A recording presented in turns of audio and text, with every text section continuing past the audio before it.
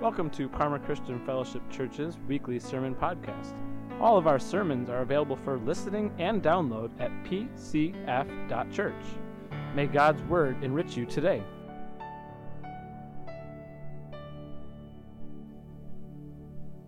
Last week we read Jonah chapter 1, verses 1 through 16, and then stopped without reading the last verse.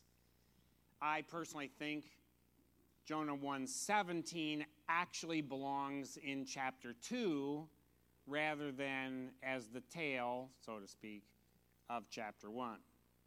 So today we're reading from Jonah 1:17 through chapter 2, verse 10. Now, the Lord provided a huge fish to swallow Jonah. And Jonah was in the belly of the fish 3 days and 3 nights. From inside the fish, Jonah prayed to the Lord his God.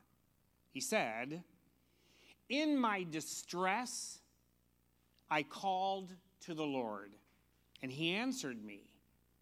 From deep in the realm of the dead, I called for help, and you listened to my cry. You hurled me into the depths, into the very heart of the seas, and the currents swirled about me. All your waves and breakers swept over me. I said, I have been banished from your sight. Yet I will look again toward your holy temple. The engulfing waters threatened me. The deep surrounded me. Seaweed was wrapped around my head. To the roots of the mountains I sank down. The earth beneath barred me in forever. But you, Lord my God, brought my life up from the pit. When my life was ebbing away, I remembered you, Lord, and my prayer rose to you, to your holy temple. Those who cling to worthless idols turn away from God's love for them. But I, with shouts of grateful praise, will sacrifice to you. What I have vowed, I will make good. I will say, salvation comes from the Lord. And the Lord commanded the fish, and it vomited Jonah onto dry land. Sweet. A New Testament reading, Luke chapter 18, just verses 15 and 16. People were also bringing babies to Jesus for him to place his hands on them. When the disciples saw this, they rebuked them. But Jesus called the children to him and said, "Let the little children come to me. Do not hinder them. For the kingdom of God belongs to such as these." Our sermon series in 4 episodes, or probably 5 with an epilogue, is called Angry at God.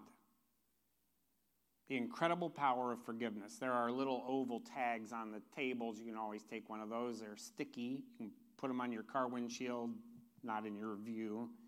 Put them on your Bible. Stick them on your forehead. Do whatever you want to do. You can even take more than one if you want to. Today is episode 2. I'm calling it Belly Prayer. Belly Prayer. I do not fish. I don't do it. I don't like to fish. I don't like the feel of a fish. It probably goes back to when I was a very small child. My grandparents owned a cottage on the reservoir at East Otto, Massachusetts. We would drive there every summer, spend 3 or 4 weeks. There were always fishing poles in the back room that had hooks on them and fishing line, and they were just kind of in a corner. And one time when I was maybe 7 or 8, it was within the time frame that I can actually remember the story, somebody in the family was tired of the 5 of us children rampaging around the cottage and said, "Why don't you go out and go fishing?"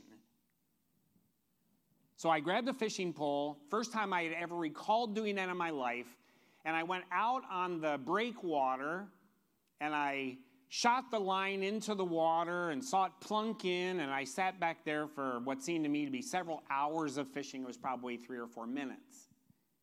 I got nothing. My older brother, Peter, who was wont to cause me great emotional harm and laugh at me at every possible turn, came out and said, "Have you caught any fish?" And I said, "No." And right then I was reeling the line back in, and he said, "Well, that's because you don't have a worm on the hook." And he may have had a few other choice comments that went along with that, but he told that story and had everyone laugh at me for not putting a worm on the hook. Why would a 6 or 7-year-old kid think of putting a worm on the hook? And where would I get a worm from anyway? I just thought you threw the hook into the water, the fish would jump on the hook, you pull it out, you throw the fish back, the same stupid fish is going to jump on the hook again, and it would be fun. I really didn't see how, but that's what I thought. So years went by, I did not fish in between. When I was in seminary, I was 21, 22 years old, and I met a missionary candidate who was going to Japan as a United Methodist missionary. His name was Neil Hicks. Neil Hicks was from the South, so he had a very strong Southern accent. He was tall, maybe 6'2" or 6'3", super blonde hair, super blue eyes, jutting jaw, and his wife was a Japanese woman who was maybe 5 feet tall. She was a phenomenal cook, Japanese cook. I mean, the kind of knives things, take fish, throw them up in the air, and then falls in the pan and cooks, that kind of cook. So Neil and I went fishing in the Kentucky River. Did I mention I don't fish, that I don't like fishing? So Neil and I had gone out the night before to the Wilmore golf course. When the dew falls, the worms come out of the ground, and he could catch them on the greens. They just lay there, night crawlers, big, huge things. Threw them in the can. We probably had 100, 150 worms. We went fishing this little 16-foot boat that he had. He would throw his line in, catch a fish. He must have caught 200 fish. I caught 2. After a very frustrating time frame in which I really didn't get much, he said, "Put a Jonah on your hook." I said, "What?" He goes, "Get a really big, fat night crawler, biggest one you can find, and then thread it onto the hook. Start at one end." Oh, it's disgusting. Thread it on and put a Jonah on there. I said, "What is a Jonah? Is it a kind of worm?" He said, "No. Jonah was fish bait. Don't you remember the story from the Bible?" And he called the worms, the big, fat, juicy ones, he called them fish bait. Jonah 1:17 is kind of the wrap-up of the initial part of the story. Jonah has taken no responsibility for what's going on the boat, running away from God, telling God no, arguing with all the fish, lying about who he was, what he believed, where he was going. I mean, he lies by omission. He lies by commission. Eventually, they say, "What are we supposed to do? We've lost our cargo. We're in danger of losing the boat. All of us are going to lose our lives." Jonah doesn't say, "I'll take care of it. It's my fault," and jump overboard. He says to them, "You guys throw me overboard. The guilt will be on your shoulders. You'll be the ones that caused my death by throwing me into the ocean. I'm not doing it myself. What a wimp. What a coward. I mean, Jonah has all kinds of issues in his life, but this is just a summary of it. And God appointed a fish. All right, let's talk about the elephant in the room. Or the gorilla. You use that expression, what you mean is something really, really big. Let's talk about the fish in the room.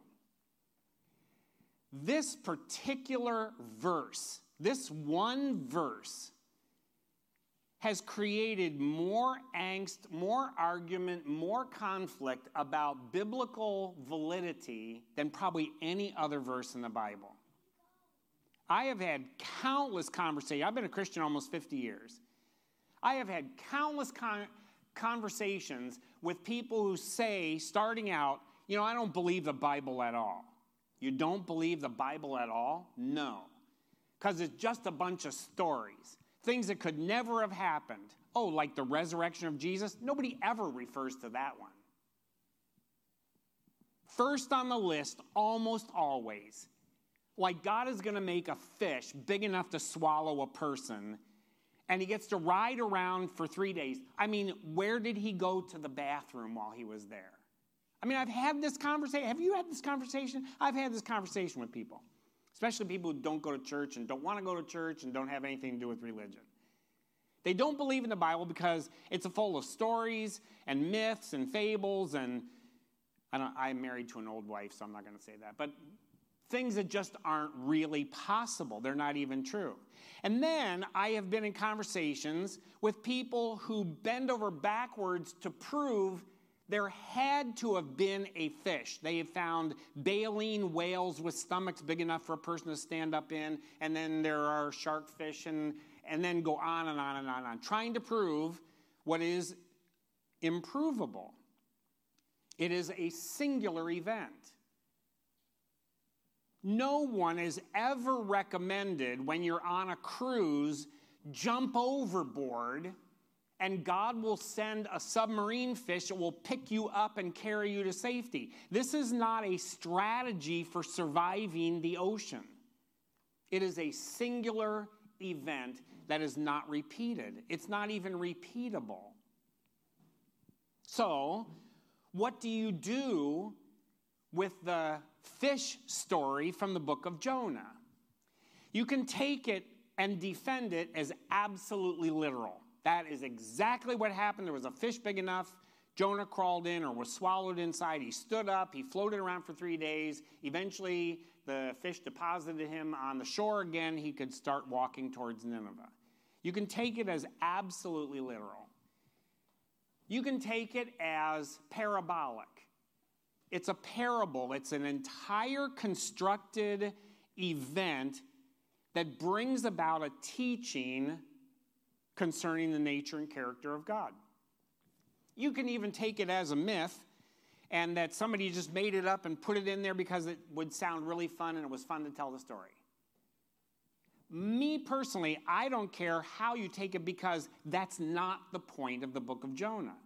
When you begin to argue and defend and debate and get all concerned about how could a fish be big enough to swallow a human being, carry him around for 3 days, and throw him up on the shore, you're intentionally avoiding what the book of Jonah is actually about.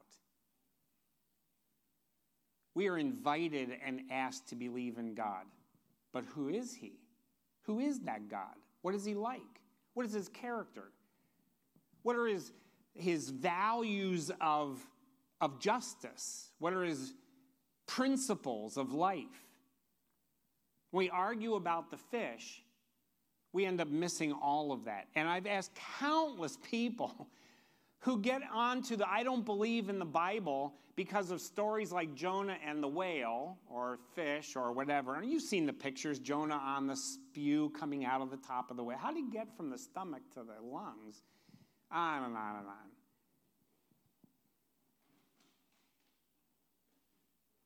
And I've said to people, have you actually read the book of Jonah? No. So you're just not believing it From prejudice? Well, I don't know, maybe I should read it. So that's what we're doing. William Jennings Bryan was a 3-time presidential candidate for the Democratic Party. 1896, 1900, 1904. He lost all 3 times. 20 years later, he was the prosecutor in the Scopes monkey trial, at which a school teacher in Kansas was put, or in Kentucky was put on trial for teaching Darwinian evolution. It was against the law in Kentucky to do that. And this school teacher was going to be fined because he was teaching that human beings came from monkeys. In 1925, that really became the focal issue, the tipping point in how people in the United States understood the meaning of Scripture and the interpretation of it in the public court. William Jennings Bryan was the prosecutor, and he won the trial. He won. The teacher was found guilty of teaching Darwinian evolution, which was illegal, and a fine was set up. He appealed, and it was overturned later. But William Jennings Bryan won the day at the beginning. Somebody said to him, "So where do you get your beliefs from?" And he said, "From the Bible."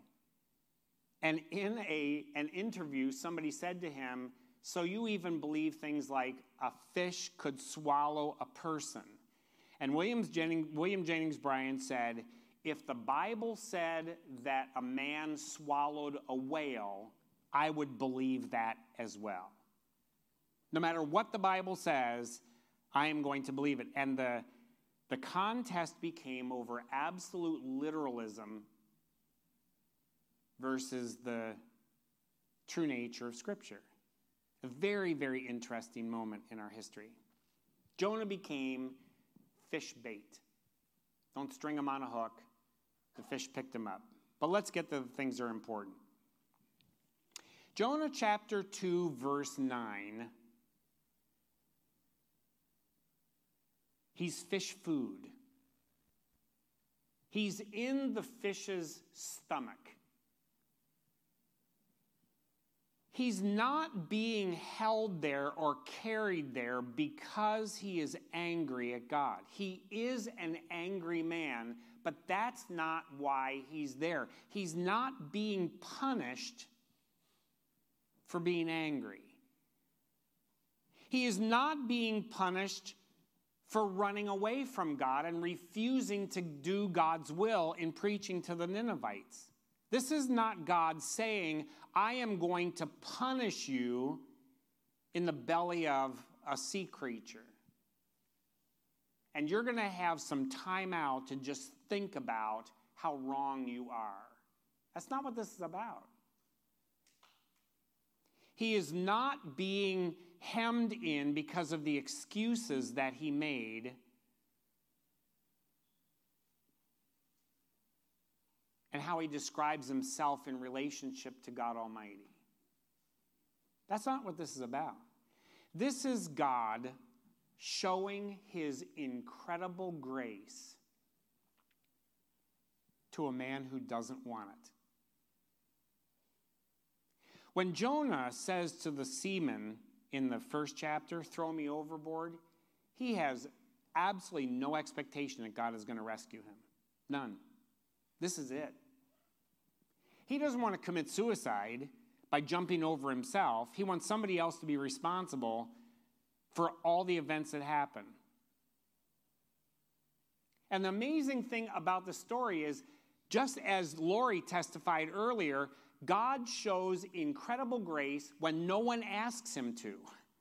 When we're not prepared for that to happen, when we have no clue as to what is happening around us, God is already acting out of his gracious and powerful nature to make sure that the right outcomes occur. Jonah is a man who prays from within the belly of the fish. This is his belly prayer. but his belly prayer is absolutely fascinating. If you go back through this story, and instead of getting caught up in the fish, read what happens and how he prays in this chapter. He is so amazingly selfish, almost narcissistic. Everything in his prayer is about him. How bad it is for him, how terrible things have happened to him, how horrible it is for him, how far down into the ocean he went, how much the seaweed wrapped around his head, on and on and on. Every once in a while, he throws in a nice thing about God. But the vast majority of Jonah 2, verses 1 through 9, is look how bad it is for me. I am such a victim here. He has no concern about the Ninevites. He has no concern about the seamen. He has no concern about anybody else other than his own particular plight. It's a fascinating prayer. The belly prayer has the right words, but it has no heart. Listen to what he says. In my distress, I called to the Lord. Now, I want to back up, and a lot of this material is in the videos I'm doing on the Bible study part. But there's one vital aspect that I want you to be aware of in these messages. The key word, singular word in the book of Jonah is a Hebrew word, kara. Kof, resh, aleph. Aleph sounds like an A, but it's actually a silent letter that usually carries an A. 3 consonants, Q, R, and A. That's the basis of to call out. But it doesn't mean merely to yell or to pray or to beseech. The best translation is probably to demand. When you demand from someone, you expect them to respond immediately. It is something that is urgent, and you are laying it out there, not expecting them to think about it, not expecting them to ponder, negotiate, figure it out over time, count their options, and then maybe tomorrow or later they'll act. A demand requires an immediate response. That's what kara is. Immediate. God says to Jonah in chapter 1, go to Nineveh and kara to the Ninevites. It's translated preach, but it is call out to them with a demand that requires them to respond immediately.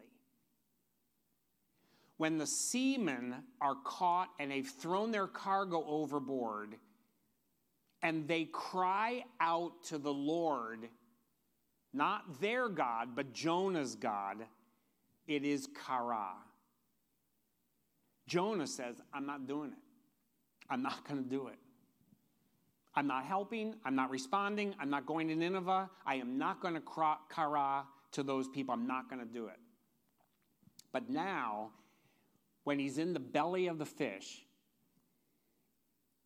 in the second verse, it says, I called to the Lord. Kara. Now I'm crying out. Now I want God to act. Now I don't want God to think about this and delay a little bit and negotiate with me. I am crying out. I am demanding that God answer me. And of course, he answered me. I'm stuck in the belly of a fish, but that's just the way God works sometimes. From deep in the realm of the dead, Sheol, from hell, I called for help, and you listened to my cry. You hurled me into the depths. He did it himself.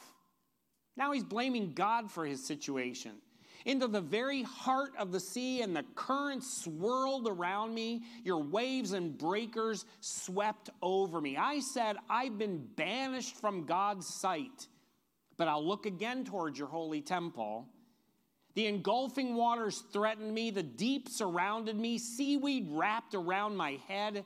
I hate that feeling when you walk in the water and it gets on your feet. You know that feeling? He's wrapped around his head. I mean, he's being as slimy as he can be. To the roots of the mountains I sank all the way down. The earth beneath barred me in forever. But you, God, brought my life up from the pit. When my life was ebbing away, I remembered you, Lord. My prayer rose to you, to your holy temple.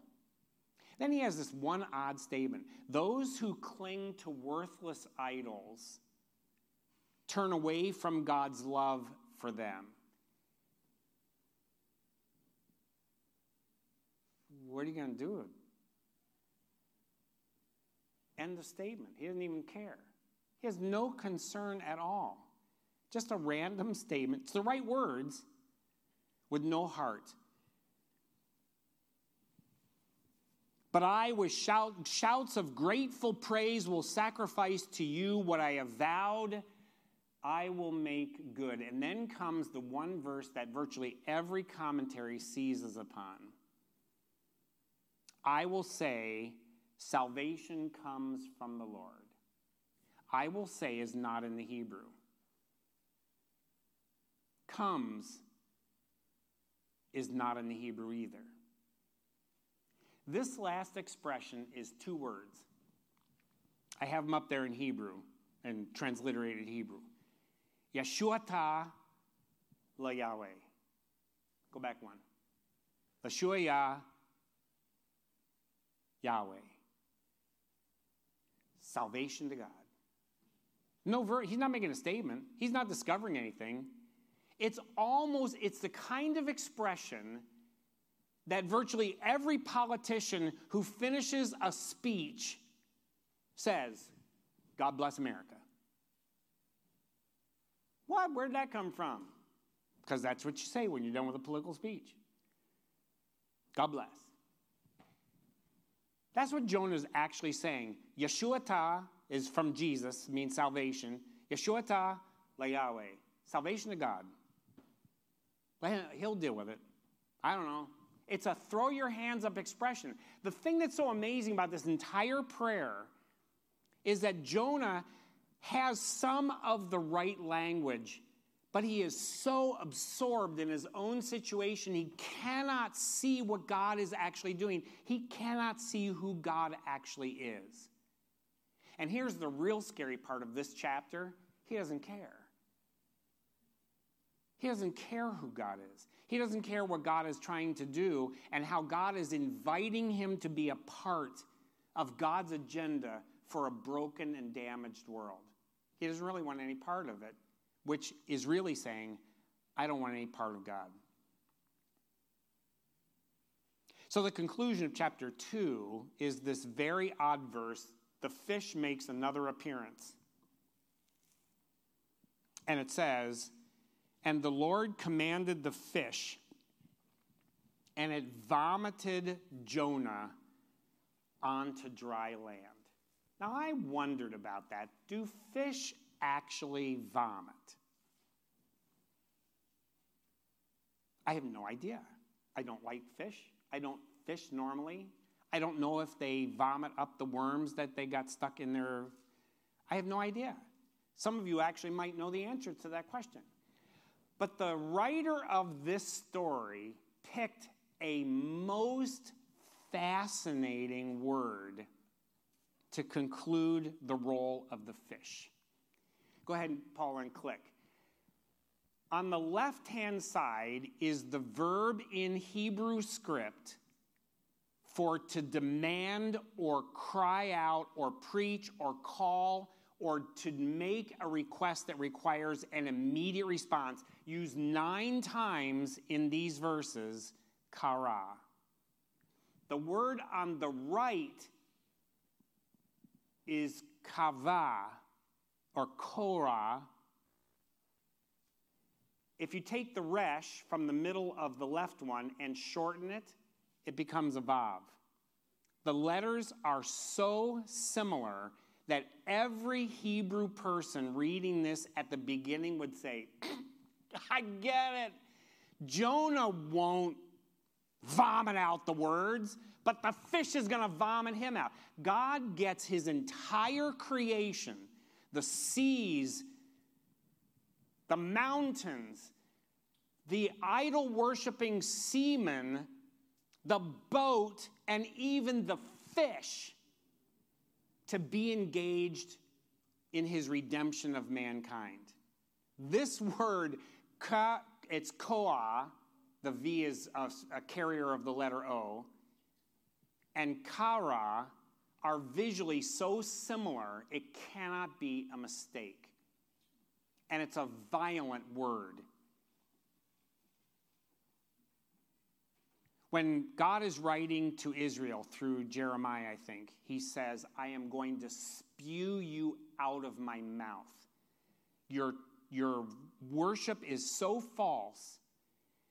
You are so disobedient. I cannot bear to have you in my presence, and I will vomit you out. Is an incredibly aggressive word. And here in the book of Jonah, God says, I've carried you as far as I'm carrying you, but this is it, Jonah. Not decide whether you're going to obey me. Decide if you even want to know me. Do you want to know my heart? Do you want to know why I'm doing what I'm doing? Do you want to participate with me in bringing about a resolution of broken relationships between human beings and the God who has made them? So we get to the end of the belly prayer, and we are now set for what God has asked, demanded, instructed, guided, called Jonah to do. He is a man who is responding with no heart in it. Before we get into the last two chapters, next couple of weeks, this also becomes a message for us right now. There are times when God asks you to be involved, to be engaged, to connect in, to step up, to open your mouth or to shut it because of his character, because of who God is. And you might actually even have the right words, but no heart in it. It's not about technical obedience, finding out in the Ten Commandments what are you supposed to do and how do you do it. The 639 laws of the Old Testament, the Beatitudes, the teachings of Jesus. What he says to his followers, Jesus does, is not follow the rules, which you can kind of do half-heartedly. He says, follow me. Let's walk together. You may not be perfect at it. You may not even know what to do. That doesn't bother God a bit. He invites you, he demands, he expects, he engages, he connects, he draws, he influences, he encourages. Not because the actions are the tipping point, but it is his character and his relationship with you that he desires so much. In the parable of Jonah, he was carried by this monstrous fish because God would not let him drown in his own consequences. He will not let you drown in your consequences either. But he will provide a way that you can get your feet back on solid ground and not decide, okay, all right, I'll do what you want me to do, but to discover who he is. And not only his heart for the entire world, but his heart for you. Let's pray together. Heavenly Father, you draw us. You hem us in. You open the door. You'll use other people to throw us overboard. You will use the circumstances of the entire universe to reveal yourself. The objective is not to get us to be little robots doing the right thing all the time, saying the right words, never swearing, never doing the wrong thing. But to discover your heart, your character, your incredible love, your amazing grace, your delightful provision.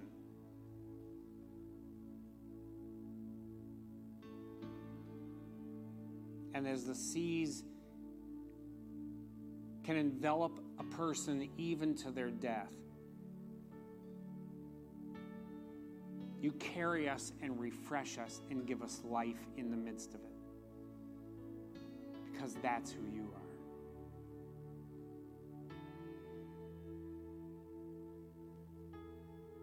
So help us come to you, the real you. In Jesus' name we pray.